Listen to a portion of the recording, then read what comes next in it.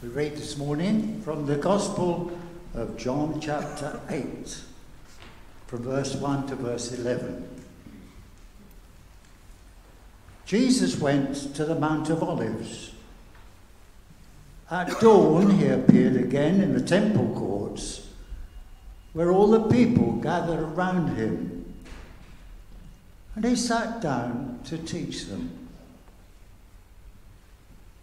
The teachers of the law and the Pharisees brought a woman caught in adultery.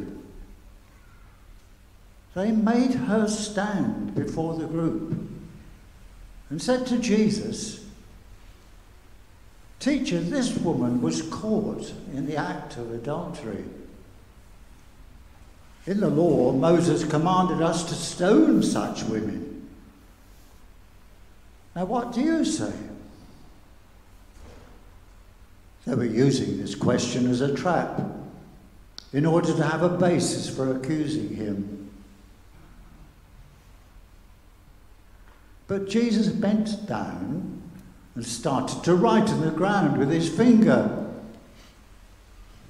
When they kept on questioning him, he straightened up and said to them, "If any one of you is without sin, let him be the first to throw a stone at her." Again he stooped down and wrote on the ground. At this, those who heard began to go away, one at a time, the older ones first, until only Jesus was left with the woman still standing there. Jesus straightened up and asked her, "Woman, where are they? Has no one condemned you?" "No one, sir," she said. "Then neither do I condemn you," Jesus declared. "Go now and leave your life of sin." Good, thank you, Eric. So pleased that you were able to read this morning. It's been great to discover Jesus in new ways through some of these stories in the New Testament. Just to take a moment to recap the last few weeks. From the woman at the well, we thought about how everyone is welcome. From the disciples at Caesarea Philippi, exploring who Jesus really is and who I am. From the baptisms and the temptations of Jesus, that now is the time to believe. From Peter and the coal fires, that Jesus gives us second chances. From the unnamed woman, connecting across different cultures. And today from the woman caught in adultery, that there is always hope. These are great stories, and these are bringing out so many important things about the heart of the Christian faith and about Jesus himself. And no matter whether you're relatively new in the Christian life or whether you've followed Jesus for many years, there's always so much more to discover about him. And the more we really journey into the life of Jesus and fully understand who he is, how he lived, what he's saying to us, the more effective we will be in our Christian life and mission. So what does this particular story say to us today about Jesus? What does it say to us about hope? I think that as we go through the story, there are 4 key words that I would like to identify. And the first is wisdom. You see, the Pharisees laid a clever trap with their question about whether this woman should be punished or not. And if Jesus had said that she shouldn't be punished, it would mean that he wasn't following the law, taking it seriously. But if he'd said that she should be punished, it would mean that he's not showing kindness and grace. So here we have law and grace, we have judgment and we have mercy. The 2 great opposites are brought together in this challenge, as they are so often in life, aren't they? So many different situations where we say, do we have to exercise a judgment based on law? Are we able to exercise grace? Jesus wrote with his finger on the ground. It's an interesting detail because writing with his finger suggested a moment of deep insight was about to come. There are one or two other occasions in the Bible when that phrase is used. It's true that in the law that the witnesses of the sin were required to initiate the stoning. But Jesus brings a new twist to this. And he said to those who were around him, if you witness the sin and are yourself without sin of any kind, then you can pick up the first stone. Jesus refused to take upon himself a judgment call on what should happen in this scenario. Those who were accusing the woman and those who were trying to trap Jesus, they had some responsibility as well. Jesus was calling the Pharisees to face their own feelings of hostility towards this person and also to face their own failures in the rest of their life. It was as if the Pharisees were trying to hand over the issue to Jesus, but very skillfully, with amazing wisdom, Jesus offered it back to them. It's easy in our lives to be drawn into situations where other people are trying to force us to take sides. Have you had that? When someone is trying to force you to make a judgment and you know that if you say one thing it's going to be wrong for some people, if you say the other thing it's going to be wrong for other people, there is no right solution. And sometimes we're drawn into making decisions which are not ours to make, where perhaps we then become the one who is passing judgment, or we become the victim, where actually it's someone else's situation, not ours. And we need to resist those moments as Jesus did so wonderfully in the story. We need to know wisdom as to how to handle those tricky moments when we're put on the spot. And in Jesus, I see someone who was incredibly wise and discerning.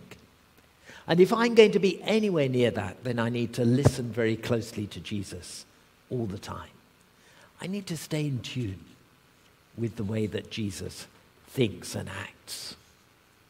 There is wisdom going on in this story.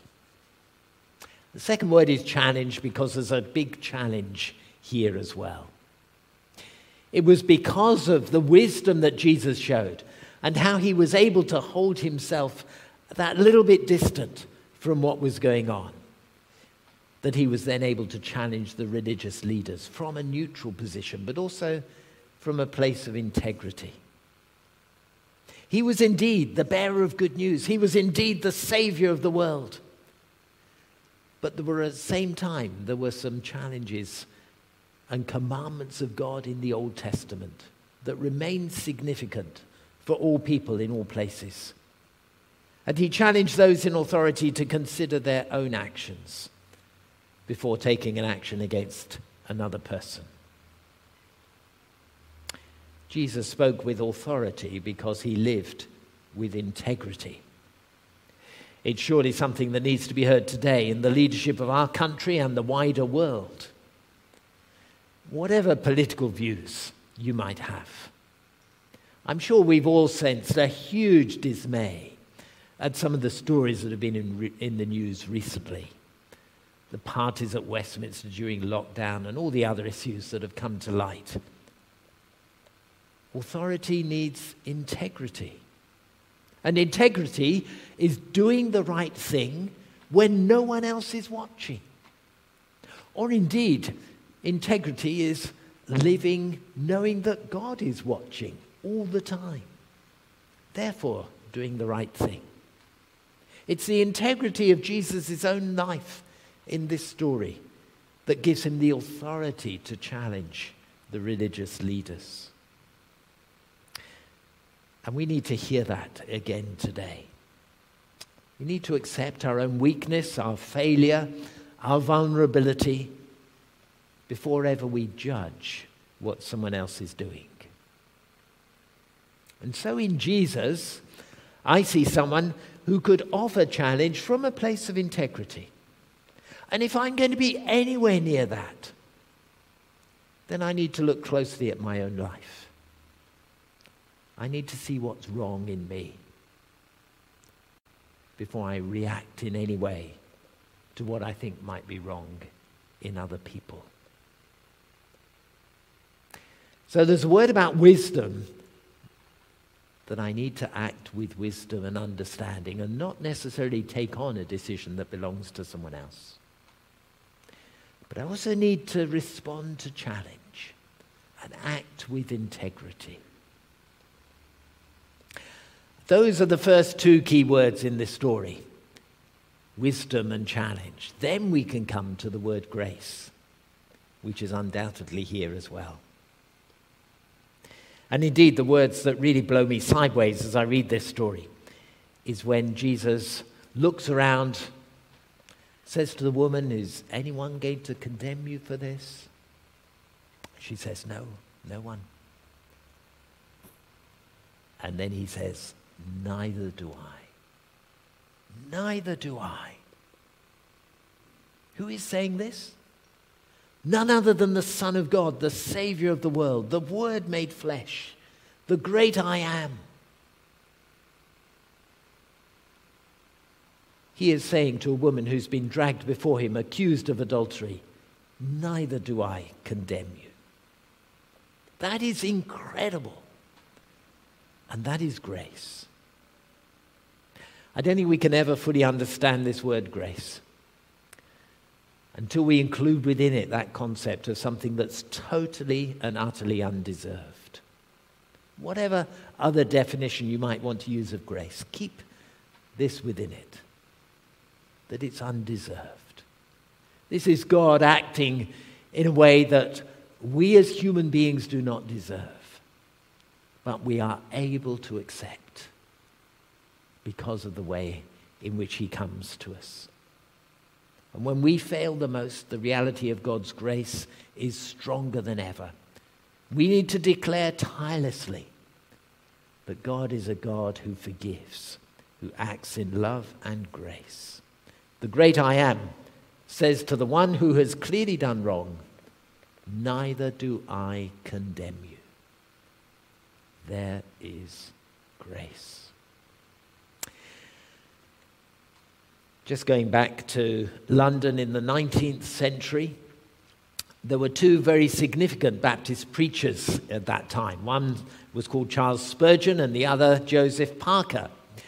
And they both preached in large buildings, and crowds of people flocked to hear them, as was the case in those days.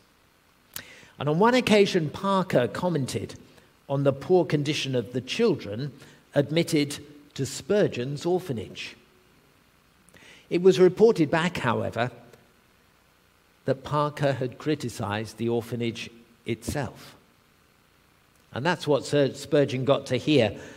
And next week, as Spurgeon stood in his pulpit with crowds and crowds of people, he blasted Parker for the way in which he had criticized the orphanage. And that attack was printed in the newspapers, became the talk of the town. So the next week, the crowds flocked to Parker's church to see how he might respond to this amazing and very public attack. And so Parker said, "I understand Dr. Spurgeon is not in his pulpit today. And this is the Sunday which they normally use to take an offering for the orphanage. I suggest we take a love offering here instead." And the crowd was delighted, and the ushers had to empty the collection plates 3 times. A huge amount of money was given in Parker's church for Spurgeon's orphanage. And later that week, there was a knock at Parker's study. It was Spurgeon. "You know, Parker, you have practiced grace on me. You've given me not what I deserved, but you gave me what I needed." Jesus gives you not what you deserve, but what you need. He gives me not what I deserve, but what I need. His love, his forgiveness, his grace, his kindness, his power. This is the way in which Jesus works. Wisdom, challenge, grace. But of course, that's not the end of the story. There is a hugely important, vital line, because the full response of Jesus to this woman was in these words, "Neither do I condemn you, go and sin no more." Go your way. Do not sin again. Mercy and grace are real, but they only become real in our lives when they lead to a transformation. There has to be a change. Receiving grace from God calls for living a life to God, and a life that is honoring to God. And the woman was not free to carry on doing as she had done.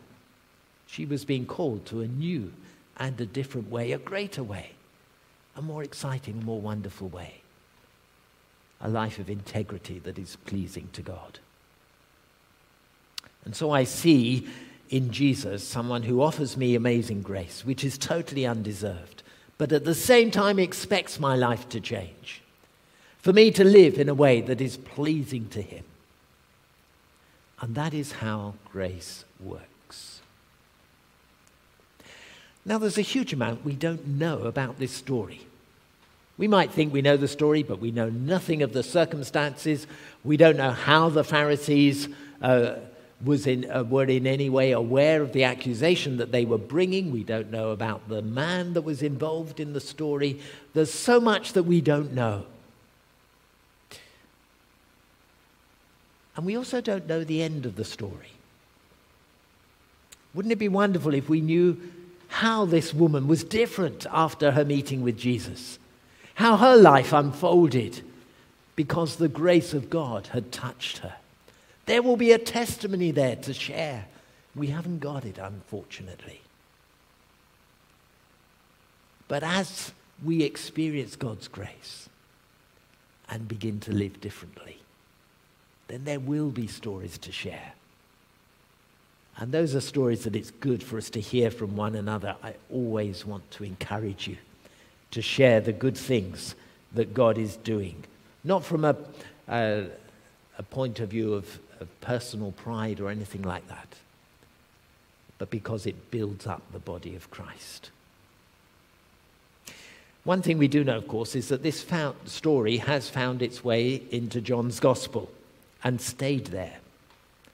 Some of you may know that this particular story is not in the earliest manuscript of John's Gospel. But there was something that pulled this story into the heart of the Gospel, and it has stayed there ever since. And there's no serious scholarship of those who study the text of the Bible who would suggest that it shouldn't be there. They acknowledge that it was not in the first manuscript, but it came and it belongs as part of this gospel because it reflects the heart of Jesus himself and tells us today that there is always hope. And hope